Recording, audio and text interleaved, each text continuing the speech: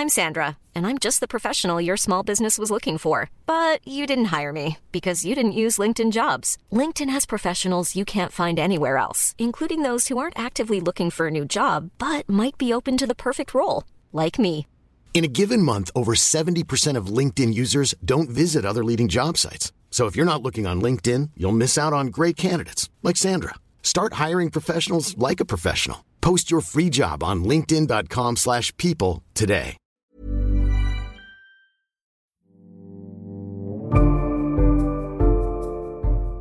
As his presidency began this time last year, Joe Biden proclaimed his doctrine to the world with a promise attached. America is back. In the 12 months that have followed, however, that pledge has come under intense scrutiny over the scramble to leave Afghanistan, erratic relations with Western allies, and a standstill in trade negotiations with China.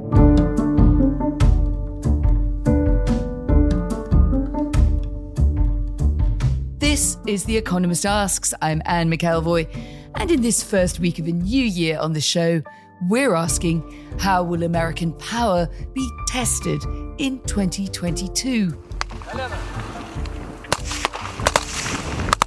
Poised along Ukraine's eastern border are tens of thousands of Russian soldiers, and Vladimir Putin shows no sign of stepping back from a threat to invade.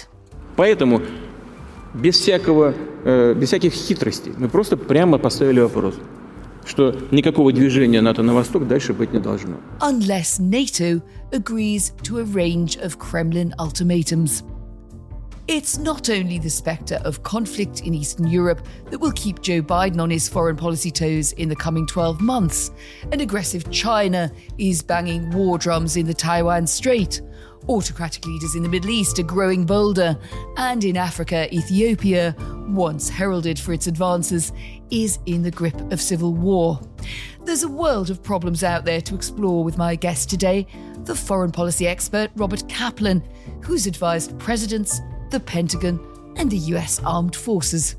A crisis in one part of the world can dramatically affect a crisis in another part of the world as never before. This is a vastly unstable world.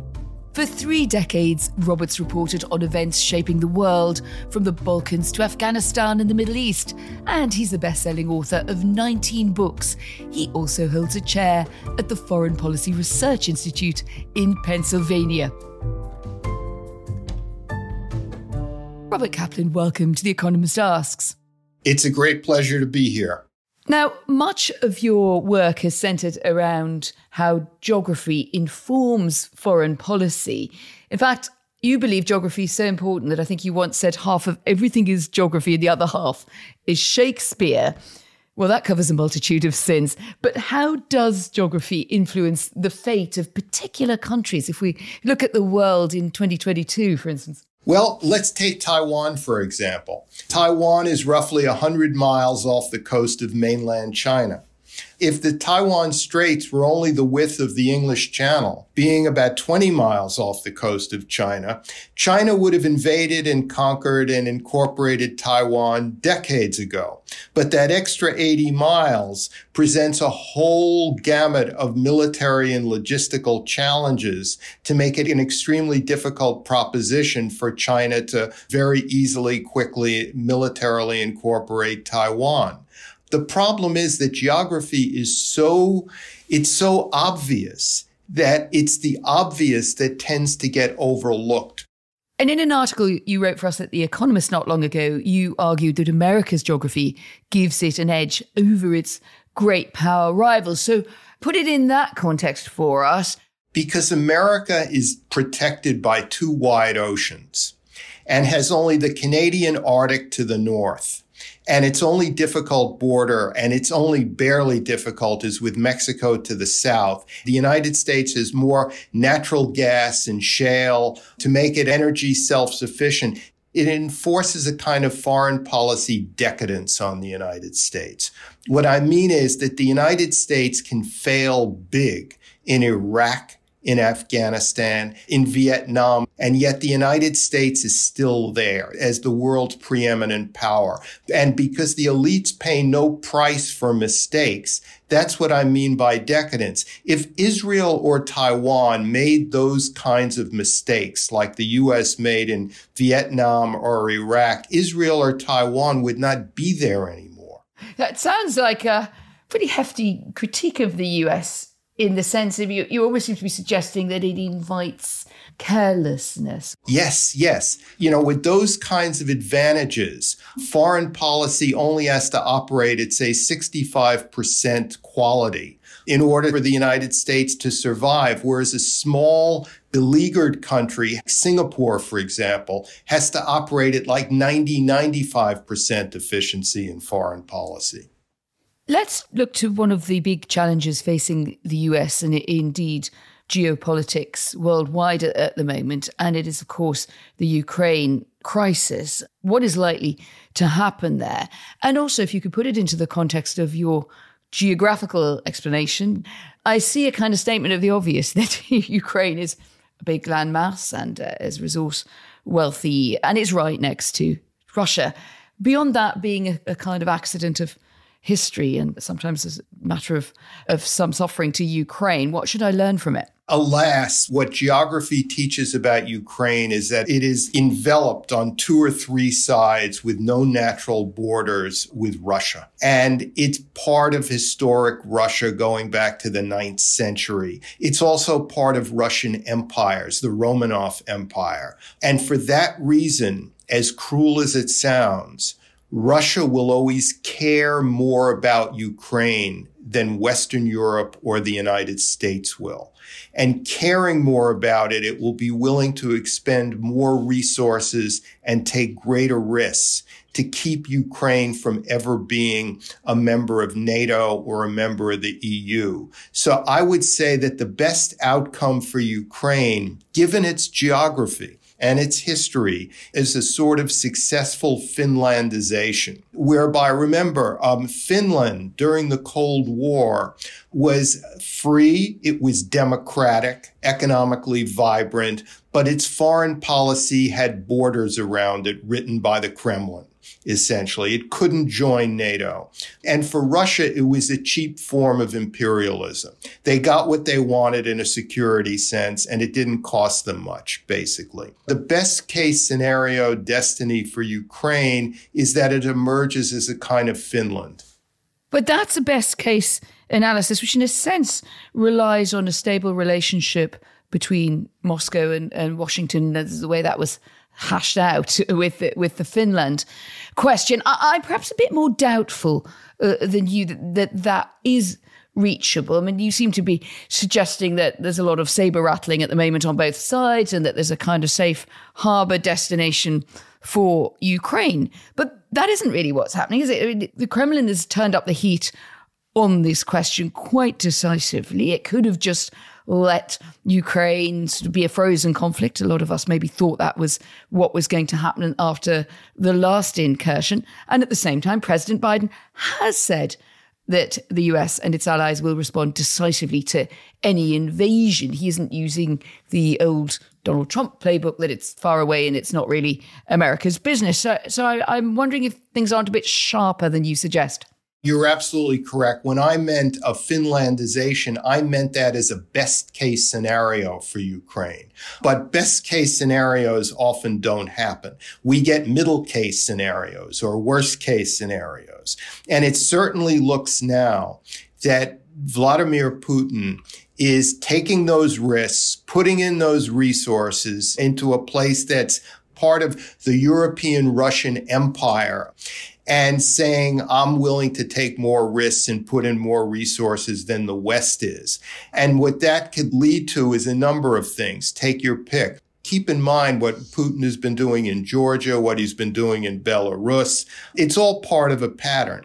He's seeking to reestablish the Soviet empire in an informal way, and even including the former Warsaw Pact countries of Central and Eastern Europe. In other words, a soft zone of Russian imperial influence to basically negate the strategic effects of the way that the Cold War ended. What he might do is take out another slice of Eastern Ukraine and say, I dare you. What will you do? NATO may move some forces into Central Eastern Europe, but how much can they help Ukraine? It's easy to write in the newspapers that they can send the Ukrainian military these kinds of weapons and those kinds of weapons, but those weapons need to get there. The Ukrainian military needs to be trained on them, which is a matter of weeks, not days.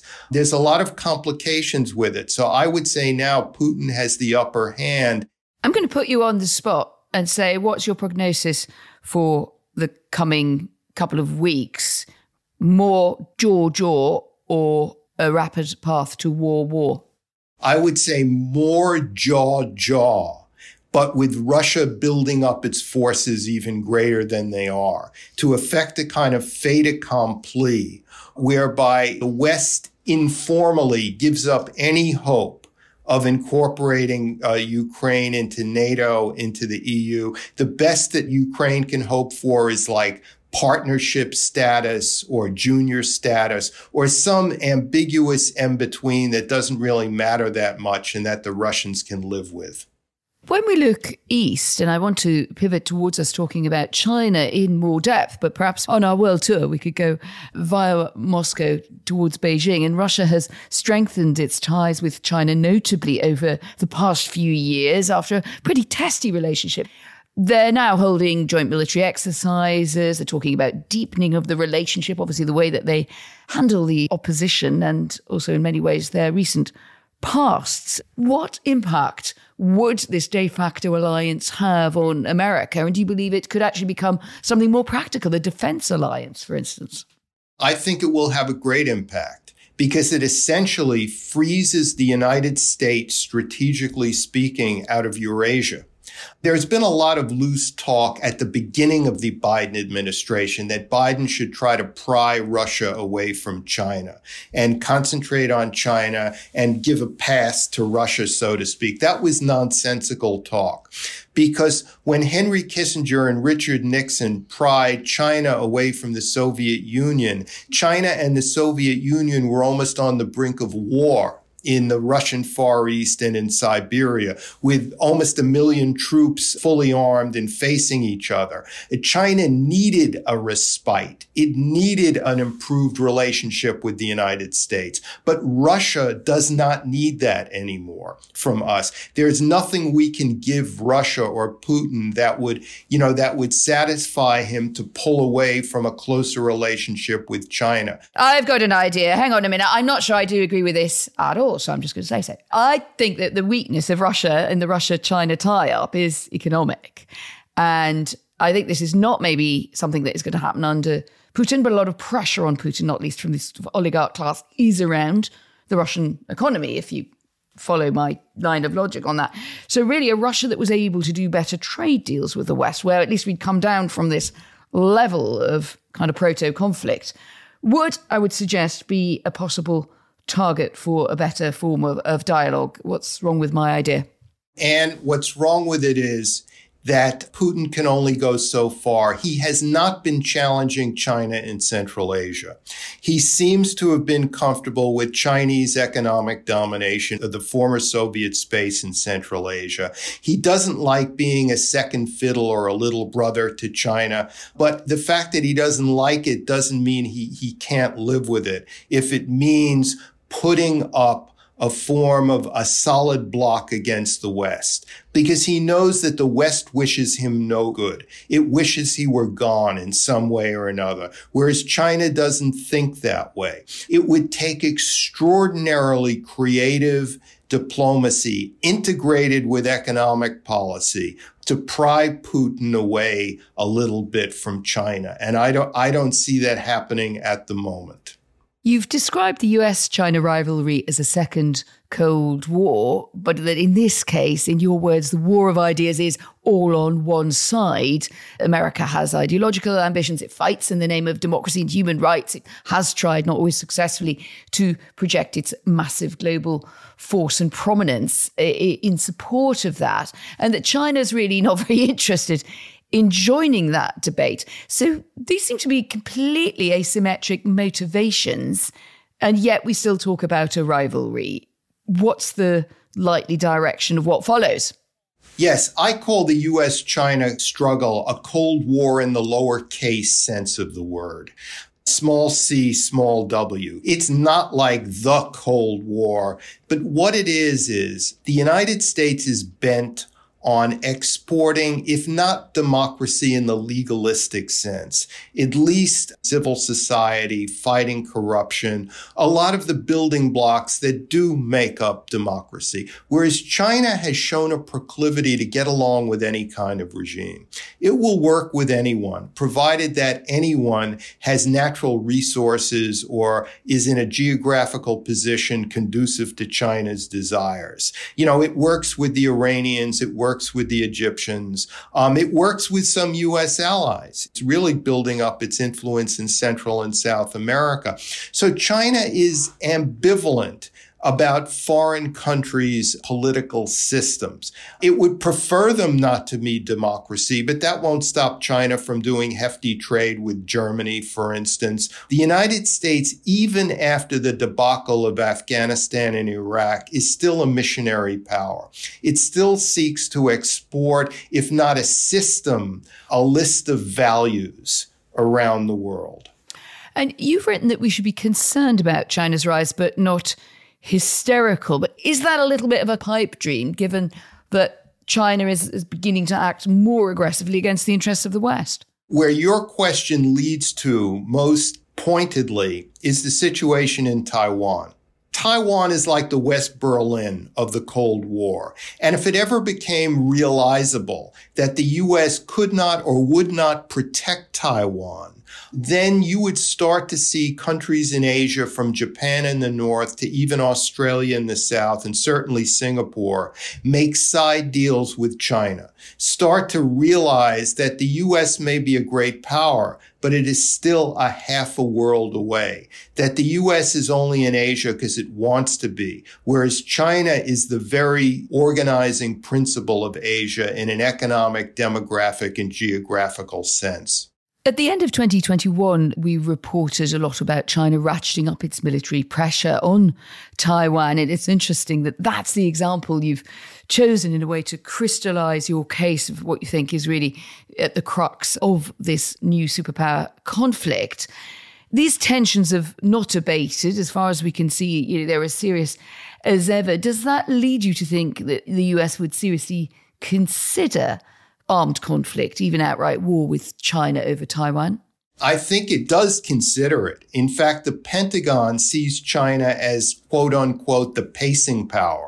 We have to keep up with Chinese innovation in the military. Warfare now is about battle networks. It's cyber, it's digital, and China is making great strides. The Pentagon considers China its number one threat, more so than Russia. So I think in the Pentagon's mind, it's certainly assuming that at some point the United States may have to militarily defend Taiwan. And that's interesting because the whole policy of so-called strategic ambiguity over the defense of Taiwan has been defining, hasn't it? It looked very clever. It was supposed to act as a check on both Chinese ambitions and at the same time hold back pro-independence Taiwanese politicians. Also, the assumption was that neither side would take the risk. But does strategic ambiguity still work in 2022, where we've seen a lot of examples, and perhaps Putin on Ukraine is one of them, where people don't seem to be held back by a sort of what-if thinking. They just go for it and see what happens. Absolutely. Strategic ambiguity was designed for the early 1970s. It got China and the United States to agree to disagree on a major issue so that they could combine forces informally against the Soviet Union. But that was 50 years ago. And no foreign policy solution, or very few, is designed to last half a century. And what's happened in the meantime is not that Taiwan has changed so much, but that China and the United States have changed so much. China has become more militaristic, and Xi Jinping has put himself on the line in terms of wanting to reintegrate Taiwan. As far as the United States is concerned, as we all know, the center is disappearing in American politics, and you have the rise of the extreme left and the extreme right, so that the issue of Taiwan becomes more ideological than it was ever meant to be. So we're really at a testing phase on whether the Chinese-American conception of agreeing to disagree on Taiwan made 50 years ago can still hold. I think it was a great achievement by the very fact that it's lasted this long. You bring me to an interesting thought, really, when we look ahead to the potential flashpoints and their dangers in 2022 in the world, and America's response, which also, in essence, means leading NATO and leading the West's response. How much do you think that internal challenges in the American system are now tying the hands of presidents? And you've worked with a number of presidents, you've been very close to the defense and foreign policy establishment. Your suggestion, if I understood it correctly, is that the polarization in America represents as big a challenge as external adversaries or alignments. Yes, in fact, it does. Remember what foreign policy is. Foreign policy is the foreign extension of a domestic situation. If the domestic situation is fraught, if it becomes more extreme, that's going to affect foreign policy in a negative sense, because both major parties see foreign policy in terms of their own ideology. If we have an election in 2024 between two extremes, say Biden doesn't run again and you have a real left Democratic candidate and a real right Republican candidate, you're not going to get the kind of middle of the road, centrist, moderate solutions that we associate with not just Nixon and Kissinger, but with James Baker, George H.W. Bush, George Shultz. Those men were operating in a domestic context of moderates winning elections, whether it's Democratic or Republican. Well, let's not rule out that there still could be another moderate in the White House. But that, in a sense, is where I would want to put a bit of a squeeze on your argument there, because it's President Biden, after all, the ultimate centrist or soggy moderate, depending on your view, who asserted that America was back. But it has sort of turned out that whether it's in dealings with medium-sized powers, Turkey's, Pakistan, the Belarus question, it's hard to see this assertive centrist leadership. And to turn to Afghanistan, where you could see we've seen the opposite. We've seen a cut and run.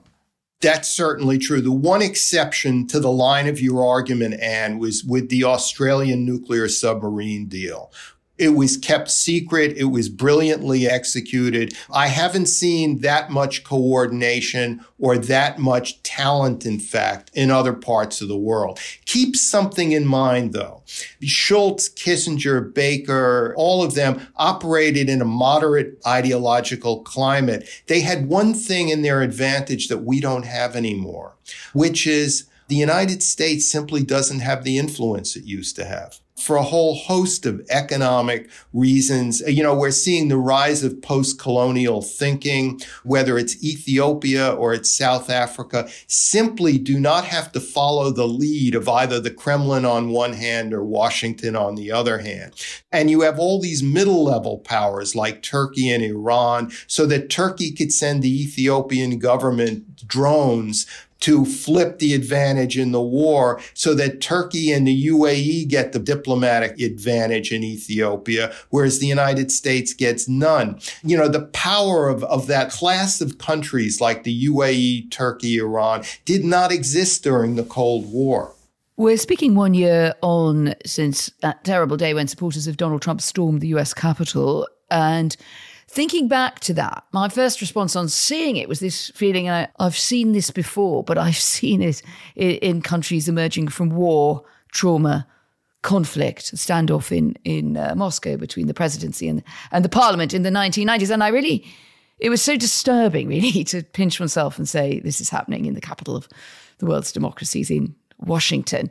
Did it change anything about the way that you see your own country and what follows from that in the rest of the world?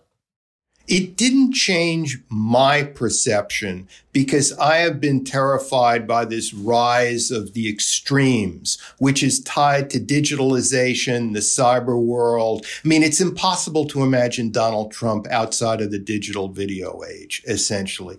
The presidents and secretaries of state I was talking about earlier operated in the print and typewriter era, which encouraged moderation and complex thinking. The digital cyber age, encourages rage, simplicity, all of that. Like Twitter is an organ for rage, essentially, and passion. And passion is the enemy of analysis and critical thinking. So I had been seeing and writing about this coming for some time. What the January 6th events did, however, was to provide a vivid visual element to it, almost an iconic element to it. Are there any conversations from all that time that you've spent in the rooms where it happened in terms of defence and foreign policy thinking, whether it's at home with presidents and secretaries of state and defence that you've advised, or indeed conversations with others abroad who have made and remade the fate of the world since the wall fell in 1989 in Berlin? Yes, I had a conversation with Henry Kissinger, one of many. And one of the things he said to me, he was really paraphrasing from his first book written when he was 26. And he said, foreign policy is a matter of balancing what is just with what is possible.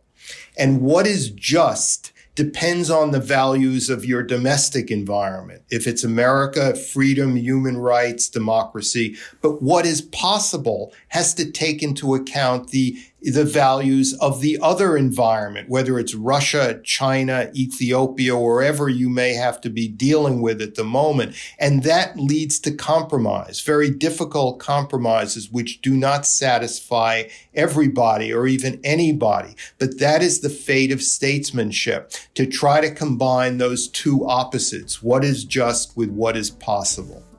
Robert Kaplan, thank you very much indeed for joining us today. Thank you, Anne. And we'd love to know what you think. What and where poses the biggest challenge to President Biden's foreign policy hopes and fears? And if you had the presidency, which hotspots on the globe would command your attention in 2022? Do write to us, podcasts@economist.com, or you can tweet us at EconomistPods.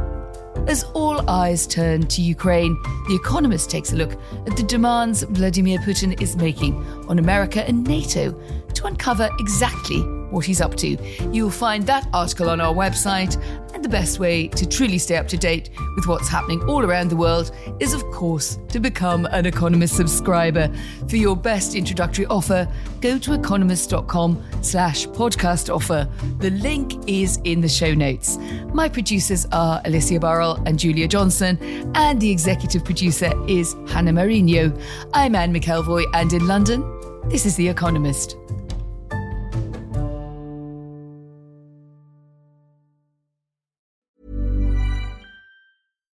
Support comes from ServiceNow, the AI platform for business transformation. You've heard the hype around AI. The truth is, AI is only as powerful as the platform it's built into.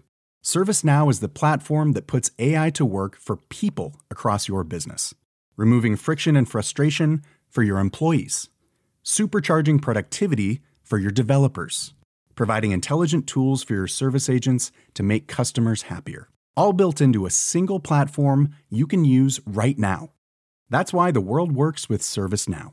Visit servicenow.com/AI for people to learn more.